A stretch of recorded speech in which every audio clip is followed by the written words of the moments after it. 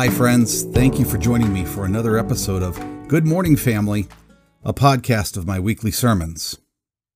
Who knows? Maybe I'll throw in a special sermon for you every now and then. I hope this podcast is good news for you. If you find these words helpful, please rate and review my podcast on iTunes or on whatever host you found it. Thanks for your help and for being part of the family. And now, here's this week's sermon. Listen and enjoy.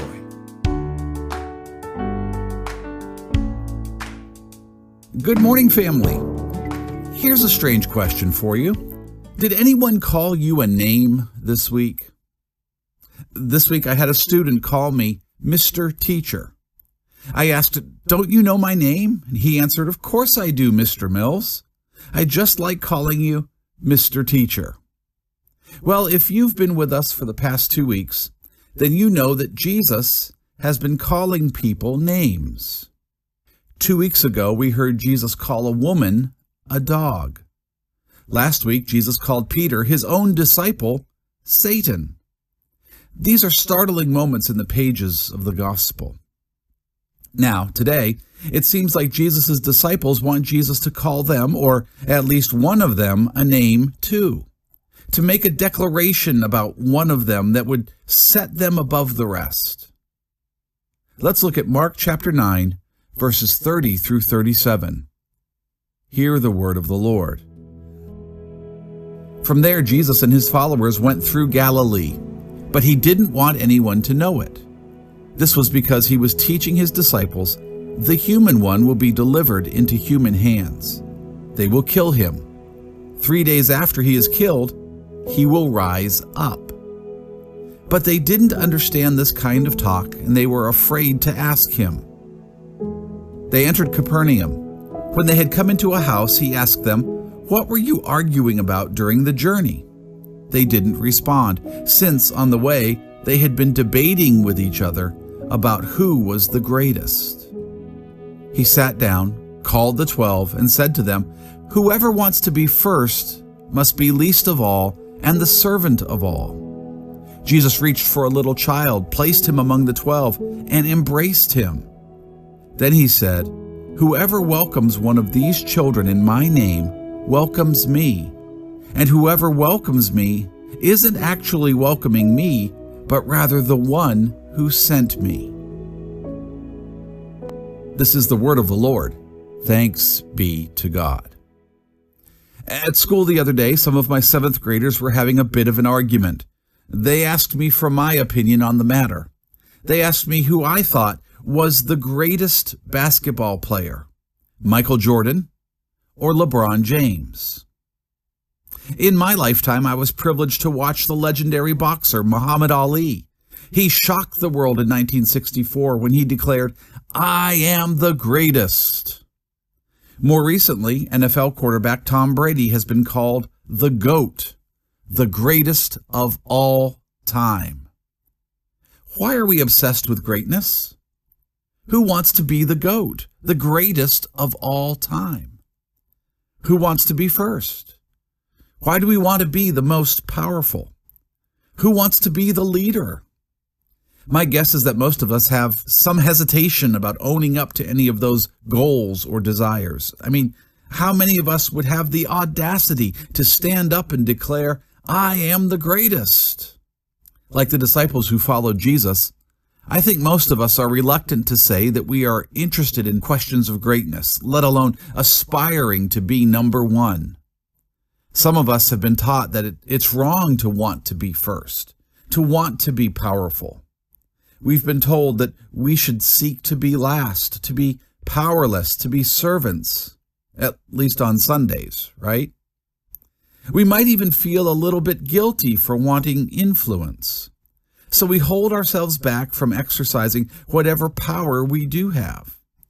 We don't want to seem immodest or selfish or pushy. As a society, we tend to be critical of those who flagrantly aspire to positions of leadership.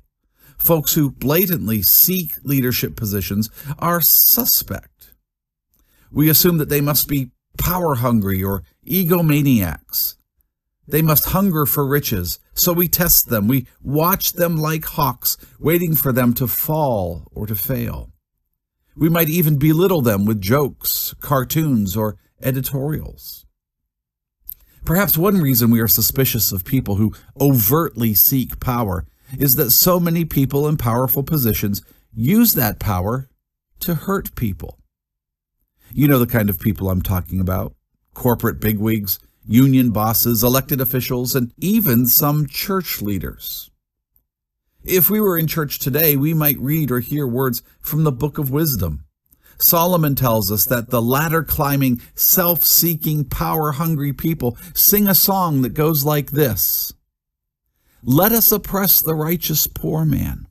Let us not spare the widow or regard the gray hairs of the aged. But let our might be our law of right, for what is weak proves itself to be useless." Sounds about right, doesn't it?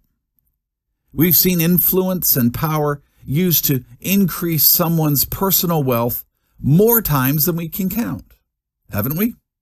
We've seen disturbing examples of people in leadership positions protecting the interests of other powerful people at the expense of the weak and the powerless.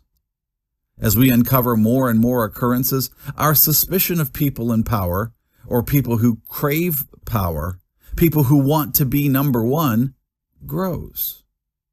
Honestly now, who wants to be associated with the greedy and dishonest and the abusive?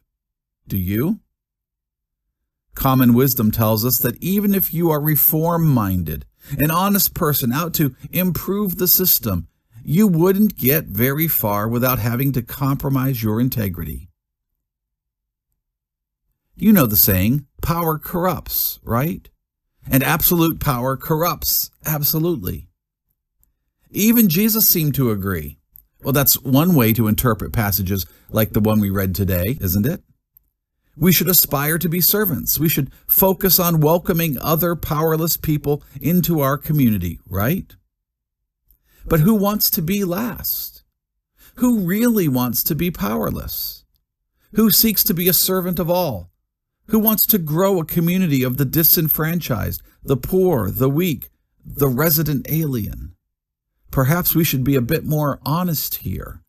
Very few of us aspire to humility or humbleness. We may not be opposed to starting out on the bottom rung of the ladder, but our aim is to climb higher and higher, isn't it? And so we are left with quite a dilemma. How do we reconcile our longing to be powerful with our suspicion that power is bad? How do we handle the notion that our longing for more power or influence taints us in some way, that it aligns us with the ungodly?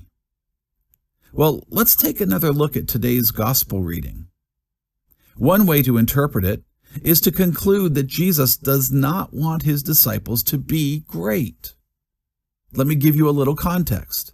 Mark tells us that Jesus had just finished telling his disciples for the second time that he was going to Jerusalem to be betrayed and killed. Not exactly an image of power and triumph. Not the world's idea of winning, right? That's about the time he discerned that the disciples had been discussing who among them was the greatest. So what did he do? He sat them down and told them that greatness is bad. Aspire to be a powerless servant. Follow his example. Well, that's one way to interpret what Jesus did. Now, there is at least one other way to interpret this story. Notice here that Jesus did not actually say that greatness was bad. It was the disciples who seemed to worry that their discussion was out of line or out of place when they refused to admit that they had, in fact, debated with one another about who was the greatest.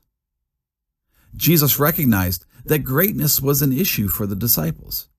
He knew that they were upset and confused when he talked about his upcoming death, and he sensed that they were concerned about who was the greatest. They were conflicted about their interests and desires concerning their own greatness. So Jesus took advantage of this teachable moment. Now notice what Jesus did not say. He did not say that whoever wants to be first is a bad person, or whoever wants to be great is greedy, power-hungry, and corrupt. Instead, Jesus simply offered direction for anyone who wanted to be first. Do you really want to be first? He asked. Do you want to be great? To be truly great, here's what you have to do. Jesus affirms that the desire to be first is natural. In fact, he doesn't even comment on it. What Jesus does discuss is the paradoxical path to greatness. If you want to be first, he says, you must be last of all and servant to all. Well, what does that mean? Is it okay to want to be first as long as you never act on that desire? Does Jesus mean that if you want to be first in life, just stay quiet? Don't call attention to yourself? Don't raise your hand, just quietly walk to the end of the line? Don't worry, sooner or later, someone in authority will see how good you are and reward you by sending you to the front of the line. Then you will be the leader.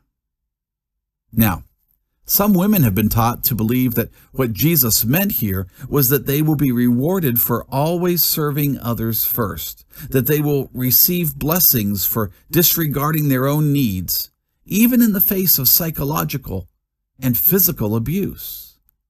Well, let me say unequivocally that that is just plain wrong. That's not what Jesus is saying at all. The problem is that people do not consider the context for the teaching. Jesus begins his instruction with these words, whoever wants to be first. What if we understood that Jesus was speaking to the leaders in the church, the 12 disciples first, and then all those to come, who would continue to embody Jesus' earthly ministry?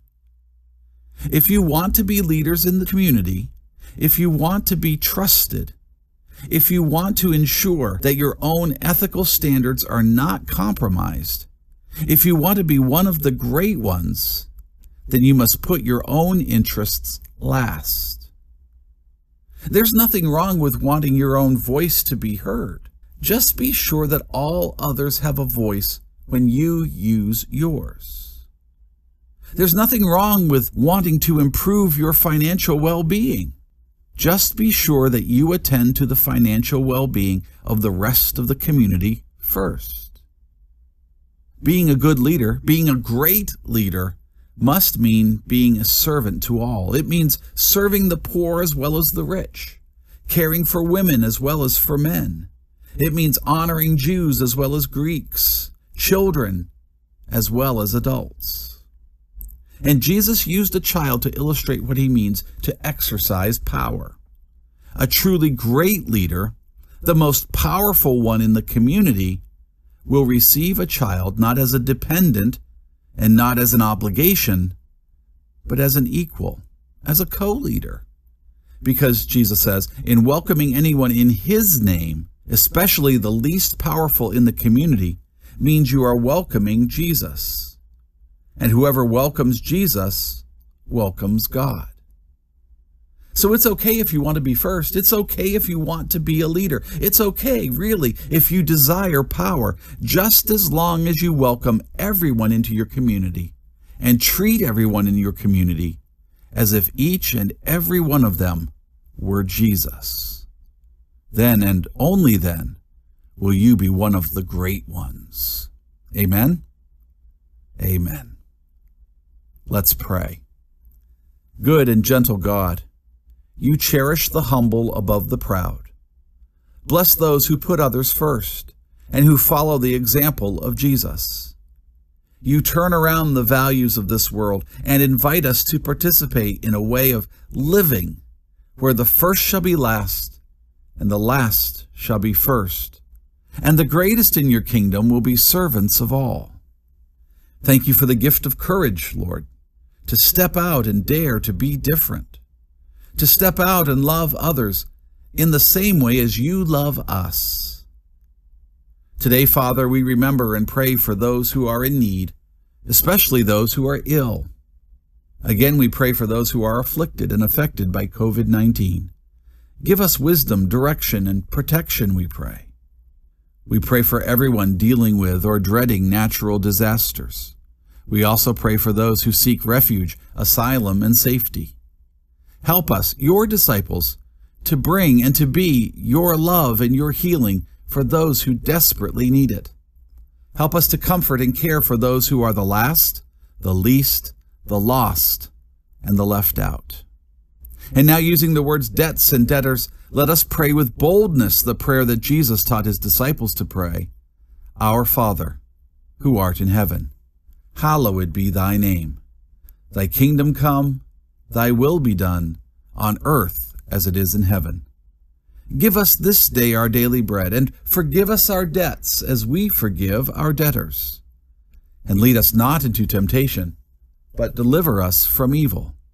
For thine is the kingdom, and the power, and the glory forever. Amen. Well, thank you for joining me today. Was this message helpful to you? If so, will you share this podcast with 3 friends this week? Also, your job this week is to love. Love at least 3 people and make sure at least one of them doesn't deserve it. Because everyone needs love, and everyone needs to know that God loves them no matter what. Please don't let all the responsibilities and busyness of life rob you of your joy. With Jesus, we always, always, always have hope. Now receive these words of benediction today. May the Lord bless you and protect you. The Lord make his face shine on you and be gracious to you. The Lord lift up his face to you and grant you his peace. Amen. Amen.